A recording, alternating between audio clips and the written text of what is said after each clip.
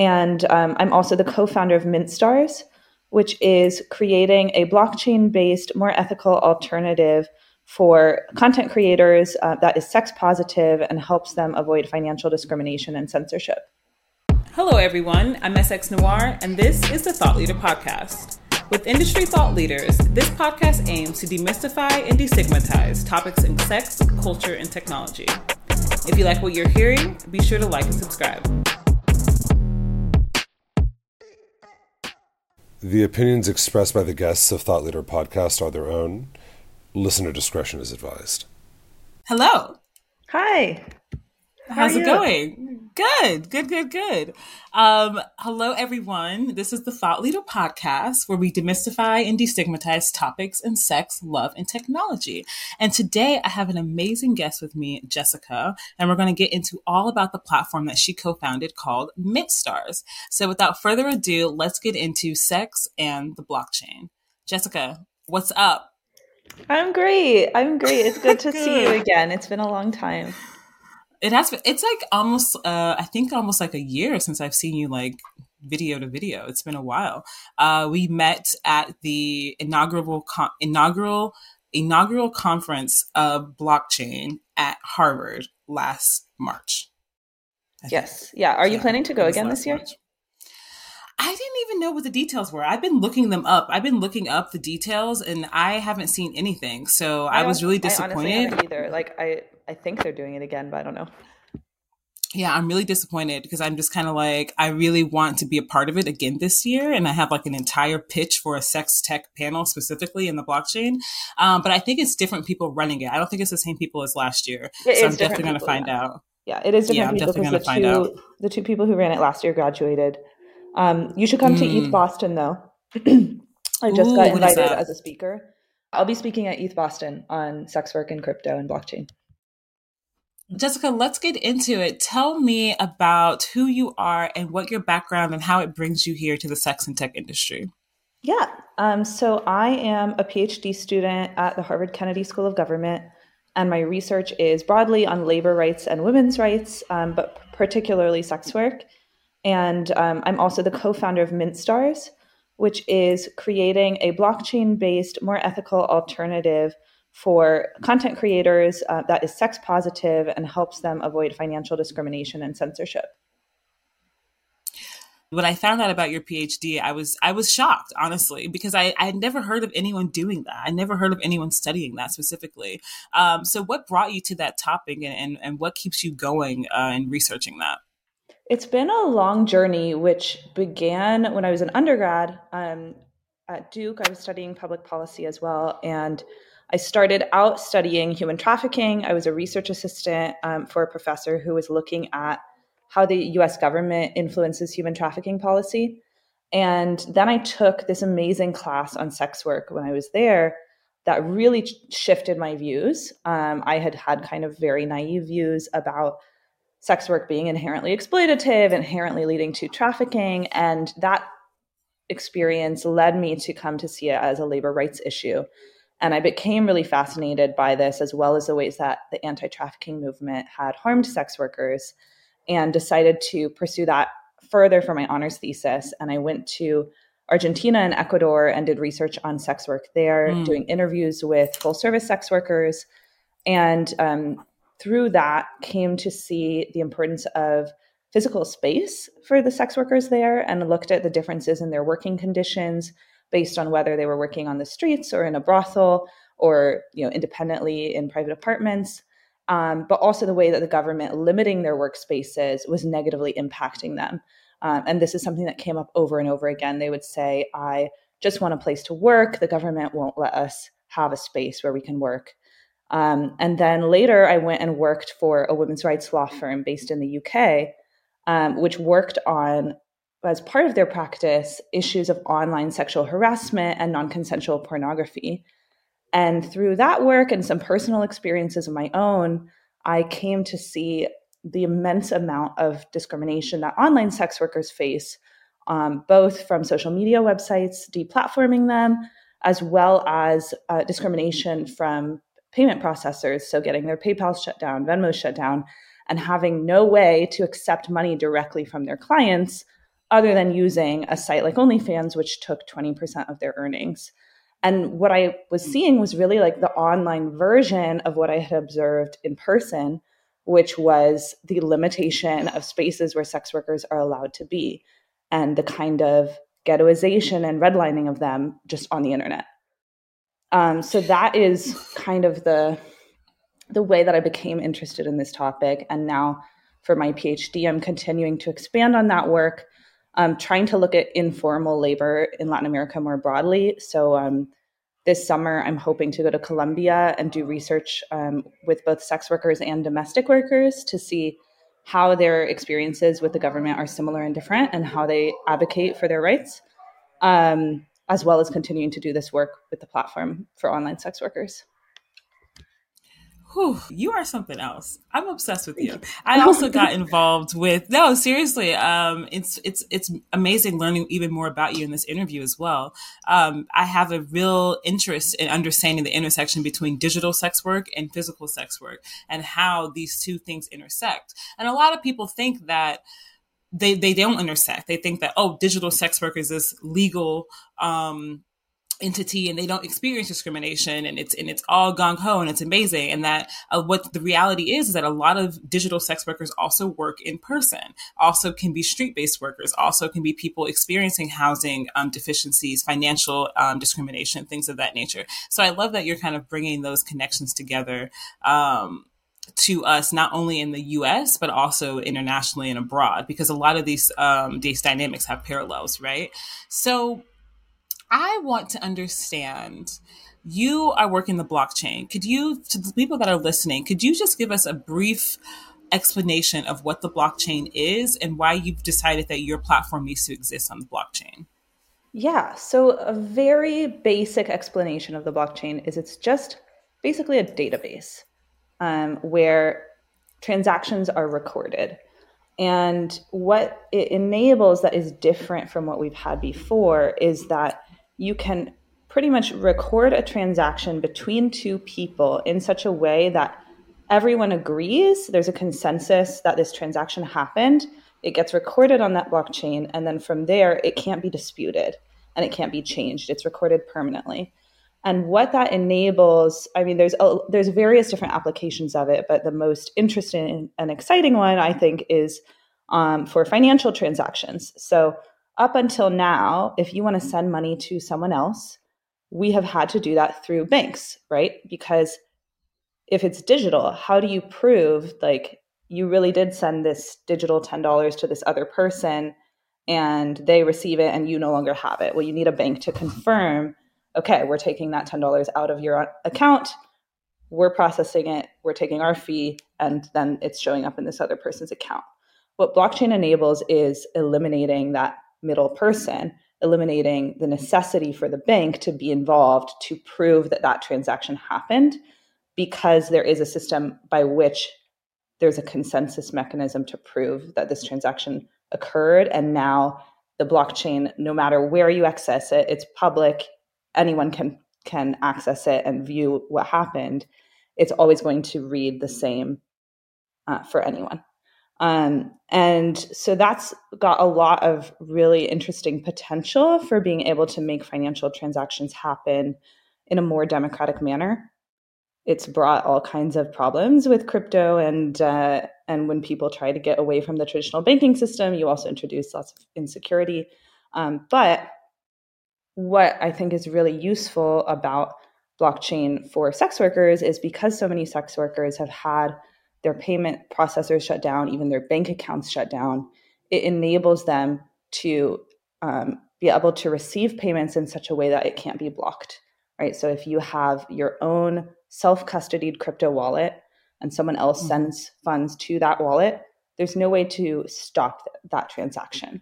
And there's no way to take your funds out of that wallet. That wallet, like, only you can access it, only the person who has the private key can access it. And so we use on MintStars crypto-based payments in order to avoid a situation that some other platforms have faced where their payment processors come in and shut them down because they allow adult content on the platform. And similarly, it comes with all kinds of other benefits. For example, on traditional platforms, creators have to wait, say, 2 weeks or a month before they're able to cash out their funds. But because we provide all our users with a self-custodied crypto wallet, as soon as the funds reach that wallet, the creator can then do whatever they want with them. They can cash them out to their bank, or they can send them to another crypto wallet. Once they're in that creator's wallet, we can't touch the funds. We can't freeze them. We can't take them away. And the money goes directly from the fan to the creator. It doesn't go through us. We take a small fee on top, but we don't touch the creator's part at all. So that provides them a higher level of protection than other platforms. So I want to understand what MintStars is. Now, to my understanding, we've talked about it as a quote unquote OnlyFans competitor. Now, a lot of people claim they're OnlyFans competitors, right? And so I would love to understand exactly how MintStars works. Talk us through what it's like to be a creator on MintStars and to also buy the content as well. Yeah, the easiest way for people to understand what we're doing is to say we're an OnlyFans competitor, but obviously we wanted to provide something new and that's much better for creators and is open to all kinds of creators, sex workers, models, dancers, anyone who makes a living from their bodies. And what MintStars is a combination between a subscription platform and a clip store style platform. But we make all of the content that creators post into NFTs. And for anyone who doesn't know, NFT stands for non-fungible token. And that is basically a digital certificate of ownership. It's a kind of digital token that represents ownership of any kind of item, and it can be a digital item or a physical item. And what is cool about this is both that you can track the ownership. So it's a way of kind of tracking that someone has legitimately purchased the content, but also you can build in royalties so that when the content is resold, the original creator gets royalties. And the reason that we chose to use NFTs is that we saw so many creators, both sex workers, models, basically women on the internet, having their content stolen from them and used without their consent. And we've said, you know what, if people's content is going to be shared, they should at least make money from the content being shared. And by enabling the fans to kind of own this asset, which they can resell, and the creator gets a cut of that resale, you disincentivize piracy. You ensure that the creator gets a cut of that resale, and you incentivize the fans to go out and promote that creator to other people. Because if the fan thinks, well, I can also make money if this creator gains more popularity, then I'm going to go and spread the word about her or him as well. And so it aligns economic incentives between the creator and fan.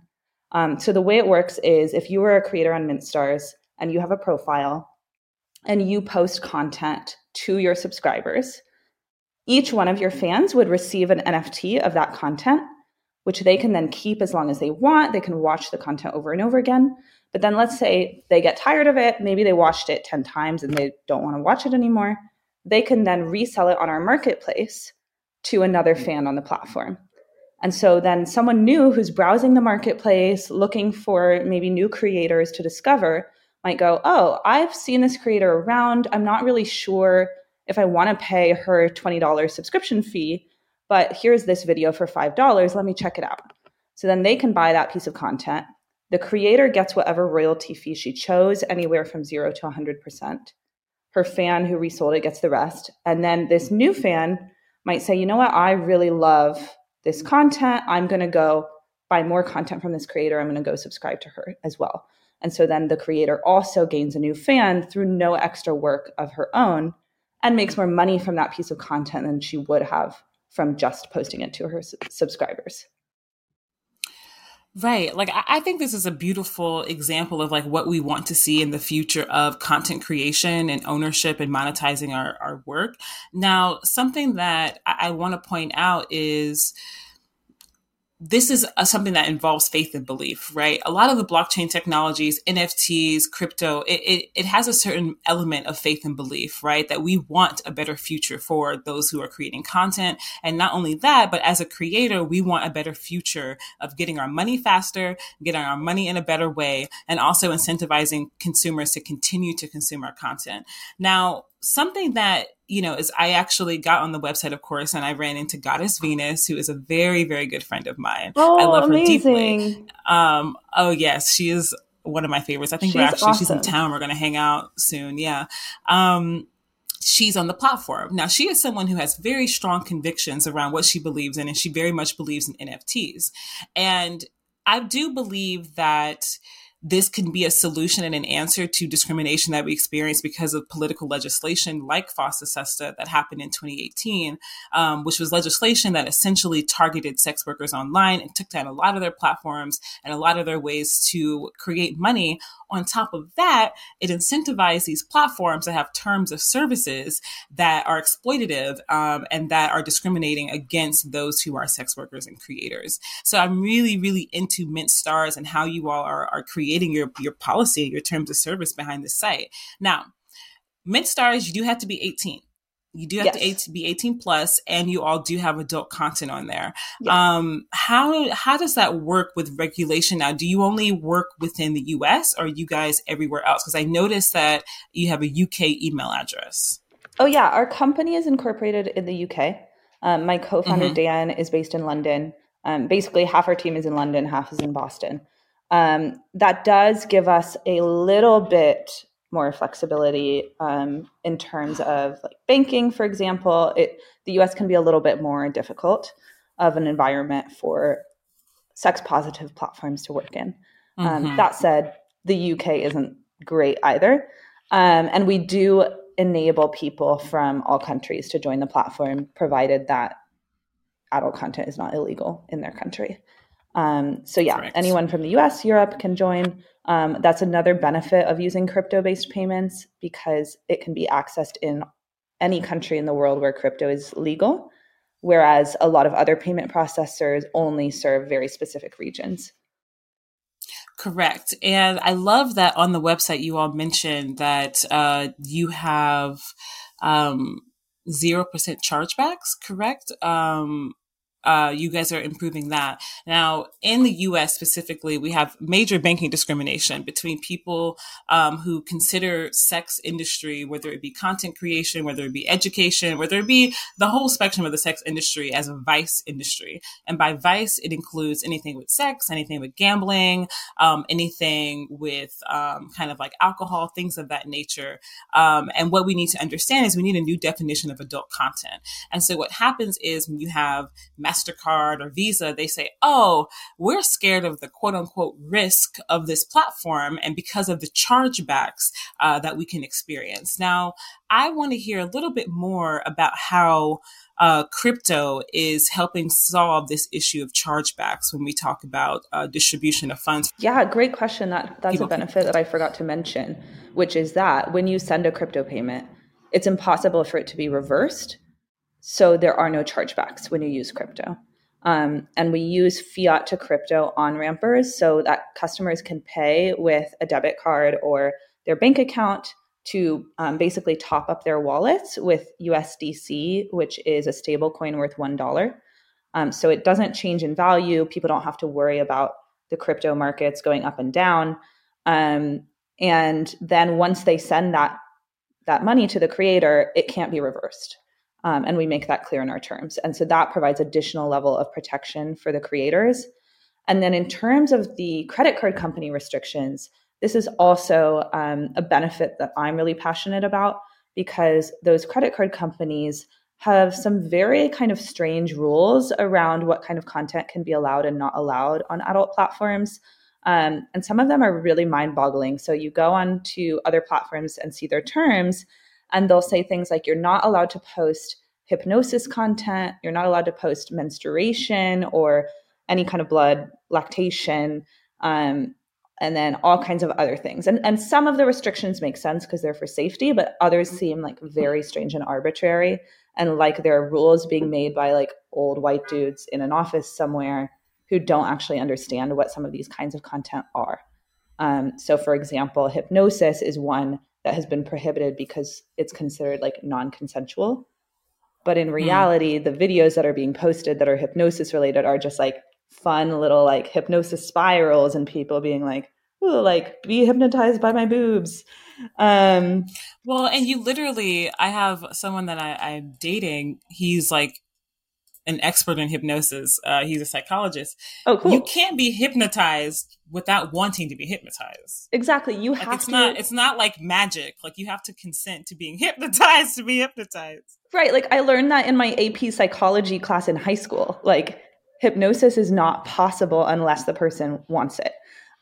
So it's a very like strange, silly rule. Anyway, because we use crypto-based payments, we're not subject to those same credit card company restrictions, which means that we can actually decide collectively, well, what do we think the content rules should be? Because we don't think like, oh, just anything goes, you can do whatever you want. We still want there to be a level of safety on the platform. But if you go to our content guidelines, you can see we've tried to be very thoughtful in how we decide like what is safe, what is consensual. We're very kink friendly. We say we believe BDSM can be a very healthy expression of sexuality. We also say, there are some kink practices that maybe would be triggering to some people to watch. So if you're going to post this kind of content, please post a content warning. Please don't post anything that is illegal in your country because we don't want you to be at risk, which is not to say that the law is always correct. But we've tried to be really thoughtful about that. And we really want creator feedback as well, because we can shape those content guidelines based on other people's experiences. So there's a lot of these platforms that sex workers have truly built up that have tried to kick sex workers off, including OnlyFans. And so what we have to understand as creators is we get to create these terms of services. We get to listen to the creators. You don't have to create exploitative terms of services to make money and to be profitable. And we see platforms like Patreon, like OnlyFans attempted to, but the creator said absolutely not. PayPal, Cash App, Tinder, all of these platforms were built off of sex workers. Were built off of this concept that sex workers need to be able to have another way of receiving money and distributing money. This is why Cash App was created, right? And so I love that you all are truly listening to the people who are giving power to your platform and creating terms of services in your best way that are not exploitative. So kudos to you guys. Thank you. We're trying. I will come to those platforms' defense a little bit. I mean, some of what they've done is indefensible, but I will say they are operating under very difficult constraints, and it's not always their fault that they have to ban sex workers. It ultimately comes down to the banks. Like, why do the platforms have to make restrictions? It's because their payment processors force them to. Why do the payment processors force them to? Because the banks that they work with force them to. Why do the banks do it? Well, I don't know, like fear of liability for sex trafficking. Some of that comes from political pressure that is being put on those financial institutions by anti-porn lobby groups. So, we can be mad at the platforms all we want, but the people we really need to get mad at are the politicians who aren't passing laws that protect people's employment and allow people to discriminate against them. Whew, I love that. I love that you made that point because it's very, very true. It's very, very true. It's easy to kind of shit on everything, but it's difficult to be the creator of something that has a lot of constraints and has a lot of obstacles. My interest within the sex tech industry started because of discrimination, financial, advertising, censorship. And the goal of this podcast is to destigmatize and demystify these conversations so that we can understand it from a political perspective, that we can understand it from a social perspective. I just went to Albany to lobby for decriminalization of sex work. And most of the people brought up, it was actually really awesome. I was the MC for the speakers and I was really, really nervous because I thought we were going to get a lot of opposition, but people were really listening and people really care. And that's something I've learned about too is, I've had meetings with Facebook, with Twitter, and these people are aware. It's not confusing to them what's happening. And many of them who work on the internal side don't want this to be happening. They don't want to be restrictive. They don't want to kick sex workers off. But like you just said, legislation in local areas and nationally and internationally restrict people from doing so. And so, labor conditions really need to improve. And that's why I appreciate you approaching it from a labor perspective, because it very much is. And so, we need to lean away from these moral compasses impacting how people can make money with their bodies in a consensual way. So, Jessica, what's up? Let's get into what you see the future of sex and technology being. Now, this can be with your platform or anything across the spectrum. Ooh, well, what you just said does bring me to, I've been very happy to see that these issues are becoming more mainstream, that there's greater awareness within the general public about them. I think part of that is because sex workers have been able to express themselves on Twitter and other social media platforms, have been able to get their voices out there in the media, even despite all of the obstacles they're facing. And even though it's not yet a mainstream political issue, I am starting to see awareness of sex workers' rights, at least on like the most progressive side of the political aisle, as well as a little bit maybe within some like libertarian spaces, which is interesting. So that brings me a lot of hope. I think, we're so much further along than we were 10 years ago. Like I went to a conference this Saturday called the Sexology Summit, which was awesome. It was like a bunch of sex educators, people who work in the wellness space. And the whole conference was very sex worker focused. And in all the panels, they were like, we need to listen to sex workers. We need to be led by sex workers. And I don't think even 5-10 years ago, that would have been the case. I think there would have been a lot more misinformation or discomfort in talking about the subject because people were still maybe afraid of still thinking of sex workers as all being exploited or all being trafficking victims. So I want to like take a moment to celebrate all the progress that has been made, while also expressing a lot of fear for the kind of fascistic tendencies that our country is moving towards.